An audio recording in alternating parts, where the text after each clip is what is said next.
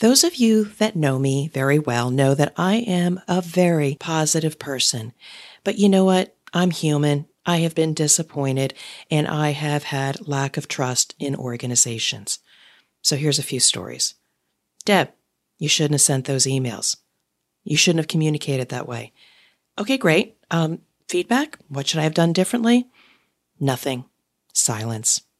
Deb, you shouldn't have said it that way at that meeting. Okay, great. Bring it on. What should I have said differently? When should I have said it? Crickets. No feedback again. And finally, Deb, we love your work, but we no longer need your services. Okay, I'm a big girl. What did I do well? What constructive feedback can you give me to bring forward to my next opportunity? And these are stories, mine as well as others, that happen time and time again that build lack of trust in individuals and organizations, a critical topic sometimes we don't talk about. My conversation with Richard Atherton breaks down the elements of trust and what we as individuals should be practicing to assure we build a strong foundation of trust. Let's listen. Right. So it always starts with the leader. So it always starts with who is the leader being? Because everybody takes their cue. I mean, we're all apes at the end, and we're all mammals. We're all acutely aware of our place in the social hierarchy. And we're constantly looking for cues as to how we should behave from the natural leaders in the environment. So if the leaders aren't signaling trust, if they're not encouraging high trust actions, if they're not creating that environment and that context for everybody, then it's not possible to create a high trust environment. So I think that's a very important place to start, is the direction and the context that the most senior leader and those around him or her are signaling. Welcome to the Drop-In CEO podcast. I'm Deb Coviello, and as the Drop-In CEO, I drop into businesses and assume the CEO role to enhance the human element and increase the results they achieve. This podcast is about bringing you conversations with expert guests who have achieved their greatest results built on a strong foundation of purpose, values, and elevating people. If you're a business leader, entrepreneur, or even just getting started in business, join us as we build the skills you need to achieve your goals. Hello, I am Deb Coviello, founder of Illumination Partners, and I want to thank you again for joining me on another episode of the Drop-In CEO podcast. I get to speak to amazing leaders week after week and share their insights with you. If you like this program, I ask if you could please subscribe to the podcast, rate, review, and share with others so we can continue to bring you great programming. And I'd also like to make you this offer, the CEO's Compass, 8 points to getting you back on track, my approach to helping leaders going through rapid change and elevating their teams. For more information about my consulting services, please reach out to me via dropinceo.com, and let's continue the conversation. And now I'm honored to share the mic with my fantastic guest, Richard Atherton. Richard is a partner with First Human. He is passionate about helping leaders build great companies, and he holds a mirror to individuals and to teams, and he passionately has them own what they need to change. He's been a consultant and a coach for more than 15 years. He's cut code, written industry articles, and designed change initiatives. And he has coached development on teams using lean and agile working methodologies, mentoring senior leaders, and managing major transformations. And probably most importantly, he's a proud father of twin boys and also a podcast host of Being Human. I cannot wait to bring this conversation to you. Welcome, Rich, to the show. Thank you for having me, Deb. It's an honor. It's all mine. And so you're a podcast host, so am I. So I better make sure my questions bring out the best in you. I know you're looking at this and hoping that we have a great conversation for our listeners. The reason why I wanted to bring you on here is I think there's so many things in common that really resonate with both of us. I mean, we are all about helping leaders and their teams reach their highest potential. I can't wait to bring your story about the trust scaffold to our listeners. And you also love the media space and also an engineer. So let's just get to it. If you could share a little bit about yourself personally, your journey, and how you've arrived at the work you're doing now. Yes, right. So I'm an engineer. My degree was in electronic engineering. So I learned to code when I was at college. I was also a thesp. I wrote comedy reviews. I acted in plays. So I guess I always had this interest in both the arts and the sciences, and I've always found expression in both. The first job I got out of college was, I suppose, thankfully, because I was able to feed myself, was programming. Right. So I started programming in the financial industry, and really most of my career has been either as a technician or helping others to shape, build companies, helping individual leaders, helping organizations. And I've had a few diversions. So I spent some time running a cabaret club in the West End of London, which also included some circus acts. Okay. So I've also got experience putting shows together, producing cabaret shows, burlesque shows, circus shows. And I did that for a while. I was a talent agent for a while. I also did stand-up comedy for a while. So I've had a few diversions along the way. But yeah, most of my career has been, I guess you could say, in corporate land. If I could react to that, we talk about these things that are diversions and not part of what one would construe as a standard progression of one's career. Is it something that feeds your soul? I mean, is there a part of you that, yes, while you do go into organizations and help teams through their transformation, what is it about the arts that is so important to you? Well, I think I'm energized by creative projects. And I suppose if I look at it and I zoom all the way out, those periods where I've gone off and done highly artistic, taken on highly artistic projects, it's probably been because I've not had enough of an opportunity to express those artistic parts of myself in whatever job I've found. So I've tended to sort of leap out and sort of find that opportunity outside of where I'm currently working. But I think as I've matured and I've gone in my career, I've, I suppose, found it easier and easier to synthesize the two and bring the two together so that I can express that part of me that's still an engineer and loves systems and technology, and the part of me that loves being creative and artistic. And I suppose where I'm at right now is I do a lot of that artistic expression through the podcast. And to some extent, I'm bringing that to the work, helping organizations change and leaders find themselves. So as well as always keeping an eye on what's the bigger picture, what's the system we're operating in. That's always of interest. What I love about this is now I'm remembering why I wanted to bring you on, because I am a biomedical engineer. I never actually practiced that, but I went into manufacturing. I love systems. I love solving problems.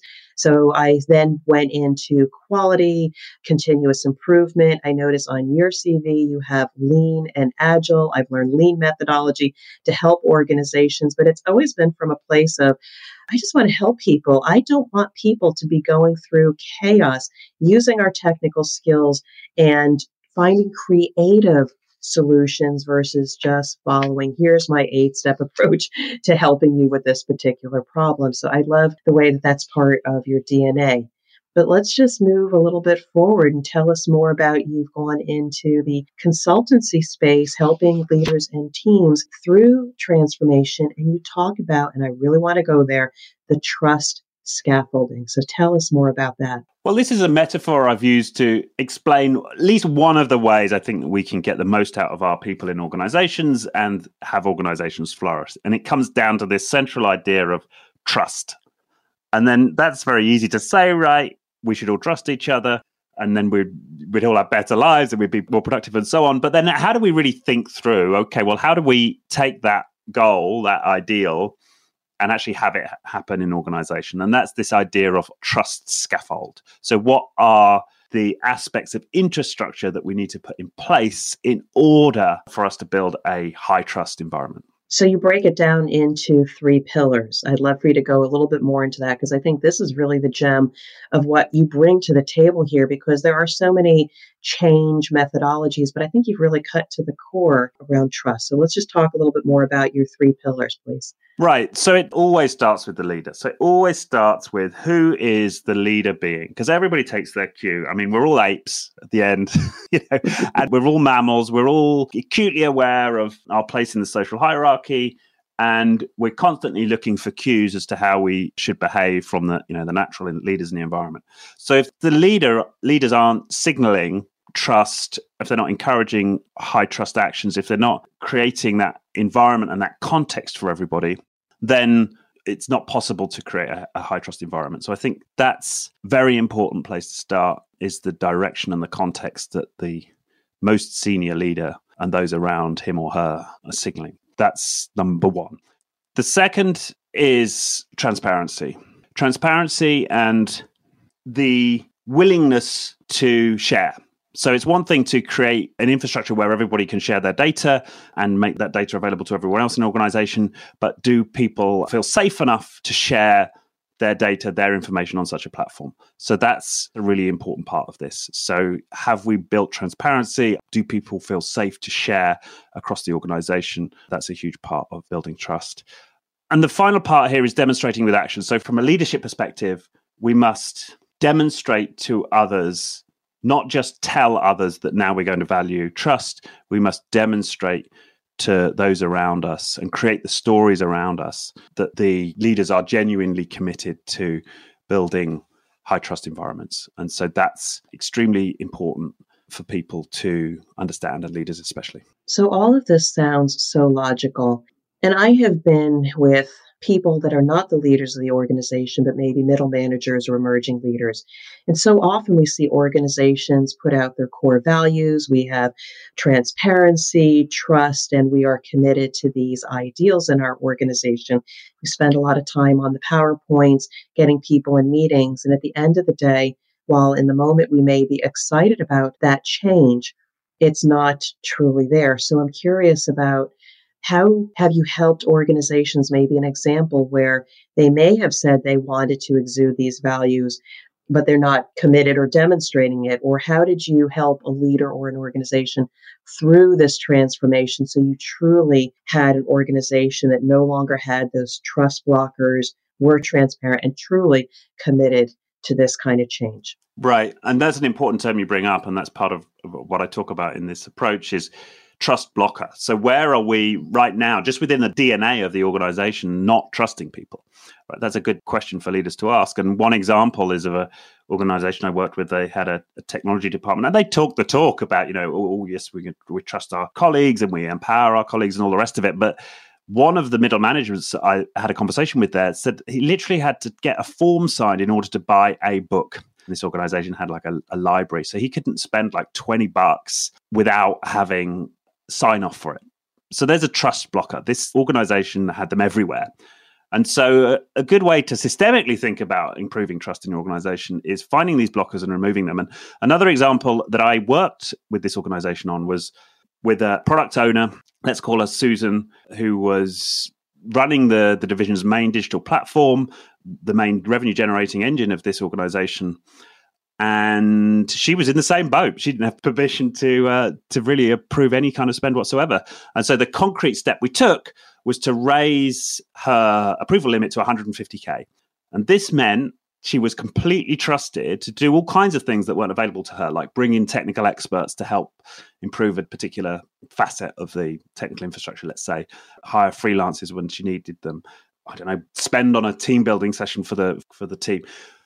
All of these options then became available to her in a way that hadn't been before. And it completely transformed that corner of the organization. And now the job of the leader is to take those stories, share them with the rest of the organization, and encourage other leaders around themselves to find their own trust blockers and start removing them. I was thinking as you were talking, sometimes you think trust is emotional, like, well, come on, trust me, I'm telling you the truth, and all of that stuff that's, maybe in verbal words or in simply the emotion. But you kind of hit on something from a budget perspective, from a, micromanagement perspective. We put certain technical limitations on people in an organization, such as spending limits, and we may not even realize what that's doing. There may have been a purpose at one point to put rules and hierarchy and approvals in place, maybe when we were a smaller organization and risk averse. But when we think about, we never really reflect back on those systems and processes that we subject our people to. And then unintentionally, it builds a culture of distrust. So I'm almost wondering, the work that you do, is it that you try to technically unravel the distrust in an organization, as well as working with the leadership mindset? Is that the work that your company does? Yeah, exactly. It's both. So it's like finding those things that have just grown up over time and have become habitual practices that people just adhere to unthinkingly. Like the example of dumb approval limits. You pay a fortune and then you subject them to these, crazy processes to buy a book. And they will exist everywhere, especially in established organizations that, as you say, served a purpose at one point in time and work on the mindset. And not just mindset, turning it into action, right? I'll give you another example. This isn't from my own consulting experience, but a guy who runs a company called The Happy Company Limited, right? And he's written a book called The Happiness Manifesto. And trust is a big part of his message. They were in financial difficulty. They knew they needed to recut their website. They offer training courses.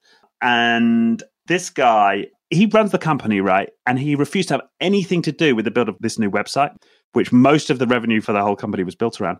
Completely trusted the individual to build him one that would work, or build the company one that would work. And he only saw the new design the night before it went live, at which point there was no hope of him making any substantial changes to it before it went live. He didn't like certain aspects of it. He let it go live anyway. And that is the kind of act I'm talking about. And by the way, of course, this website did fine and they did a great job on it. But that's what I mean in terms of demonstrating it by action, right? Showing the rest of the organization that you're going to walk your talk.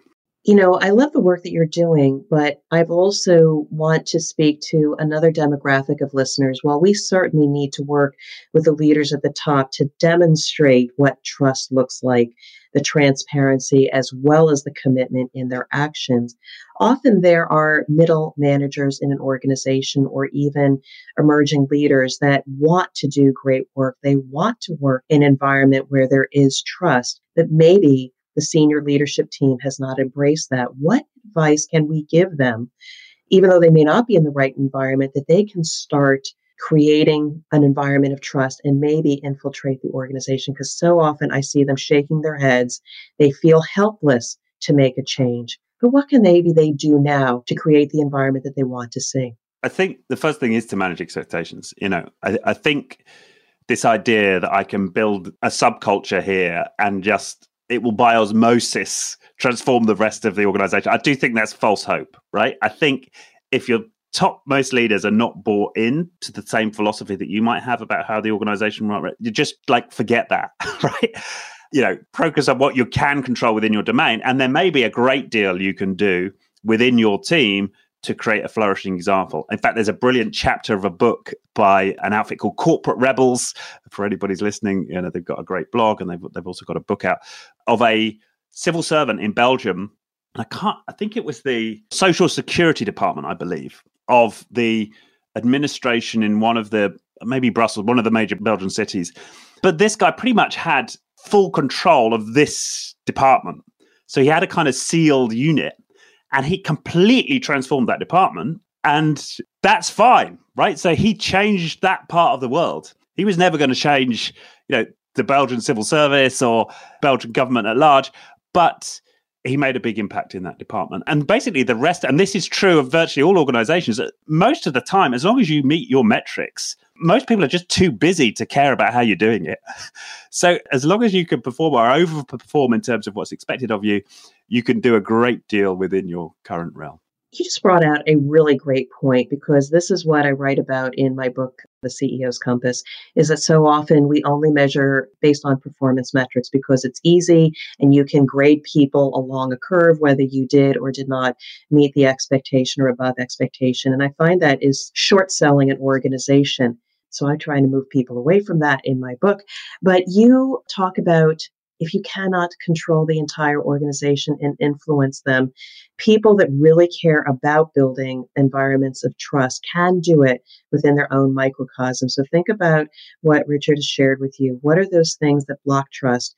What are those things that are not transparent, and how can you open it up? And how can you as an individual start demonstrating your commitment to building trust either in yourself, amongst team members, or your departments? Because you never know. You may not be able to change this company, but you could be the leader that other people follow and change future companies. Yeah, and most importantly, you could change the people's lives who work, within your division or right now. That is so important. People leave companies generally not because they hate the culture of the company at large, because they hate the boss. That's the number one factor of people's satisfaction in the workplace. And that surveys have borne this out. It's their relationship with their boss. So if you're managing and leading people, you can make a massive impact. I'm going to ask another question, because when you have shared your testimonials, people are usually aware they want to go through a cultural change, but they want to find the right guides or people from companies like First Human to help them guide them on the transformation. But listening are also some CEOs of small and medium-sized companies to this program. Sometimes they are not aware that they have a problem. So what are some signals that can open the eyes of CEOs of some of these companies to realize they need to change and they have issues in their organization related to the trust scaffold? What are those signals or signs to open their eyes that maybe they do need to make a change? Well, it's almost a little cliche now, but the engagement, employee satisfaction, and don't necessarily think that just because you're like average, that's good. Because the averages right now, in terms of businesses at large, are awful, right? Most people are disengaged at work. So even if you're slightly better than the average, your company culture still probably sucks, right? So yeah, I would start there. And one of the people we've had on the podcast has built this amazing culture for a digital marketing firm in the UK. And when they had the people come to do the culture surveys, who survey lots of companies, the employees of this company were so engaged, they had to create a new category for the survey called super engaged for these people who felt like their life purposes were playing out inside the company. And they hadn't encountered this before. And she ended up writing a book called Super Engaged off the back of it. So I think that's going to be one indication. Another indication is just, do people feel alive? Like when I went to visit this company, it's called PropellerNet, by the way, for anybody's interested to get an understanding of it. You just walk down, people are buzzing, they're chatting, they're laughing. The feel of the place, like ask yourself honestly, when I walk around my organization, does this place feel alive? Am I feeling joy? Are people in love with what they're doing, right? And if you ask yourself that question honestly, you'll get a good indication of how close you are to an organization that has high trust. That's an amazing feeling. And I too, in some of my consultancy work, I was asked by the senior leader to get this, you'll relate to this, help the people see manufacturing improvements, leveraging lean methodology. Where can they see their waste in their processes? And I taught them lean methodology with their projects. And we changed the culture from one that was simply heads down, just get the metrics, ship the product, and people not talking to each other. There were many, many silos. But by evolving the culture, getting them to work together on their lean and process improvements, I know walking down the hallway, Deb, let me show you this. Hey, can I show you that? Deb, I never realized the challenges my people had, and now look at the improvements they're making. That is the beginning of what an evolving culture looks like. To your point, highly engaged. It's a beautiful thing. Yeah, that word beautiful is important, right? And there's another guy who's written a book called Beautiful Business. Is your business beautiful? Is it a beautiful environment? Do you have beautiful interactions? Is this thing you're creating or you're leading, is it a work of beauty? That's an interesting question to ask. We got to save that one. Maybe there's a book in that somewhere. So let's just talk.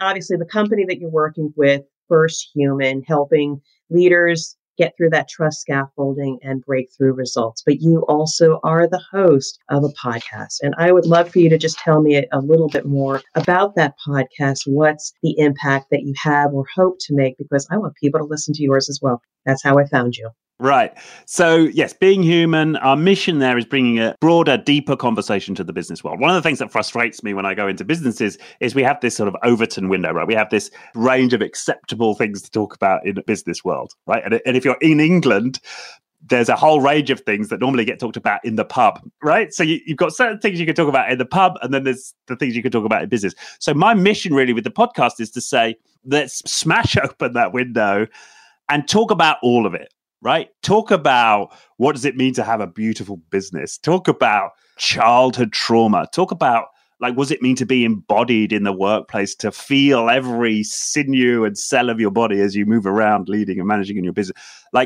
Talk about all of these things and talk about systems and lean and agile. And I mean, I just had a cybersecurity guy onto the podcast. Bring it all, right? The whole human experience as it applies generally to the workplace, not always. What we eat. I had a brilliant nutritionist just a couple of guests back. That makes a difference. That's going to make a difference to how you show up as a manager or a leader or a teammate.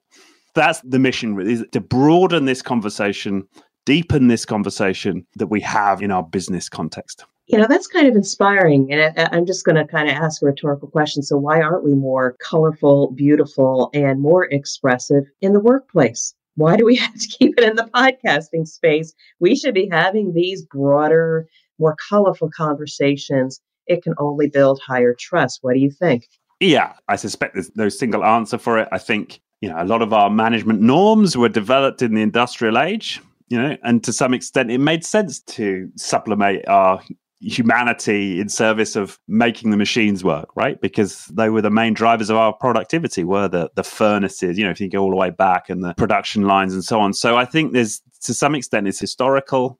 I think some of it comes down to schooling. Our schools teach us to operate in a particular way. We're quite playful and expressive as kids, naturally, but then over time we hit the school environment and we're taught to suppress certain aspects of ourselves in different ways and maybe allow it out, in the art class or whatever it might be. So we don't tend to have school systems which allow us to express all parts of ourselves and join dots. I think that's part of it. Parenting, right? I think parenting, there's an element there. We have a quite fixed hierarchies often in our family, and deference to mum or dad or both is often an important part of being kids. So that's another aspect. I'm sure there are others, but it's a great question to ponder. I love this because I too have been a victim of conformity and being a highly expressive young child, both in the arts and in communication. I was on a radio program early in my career.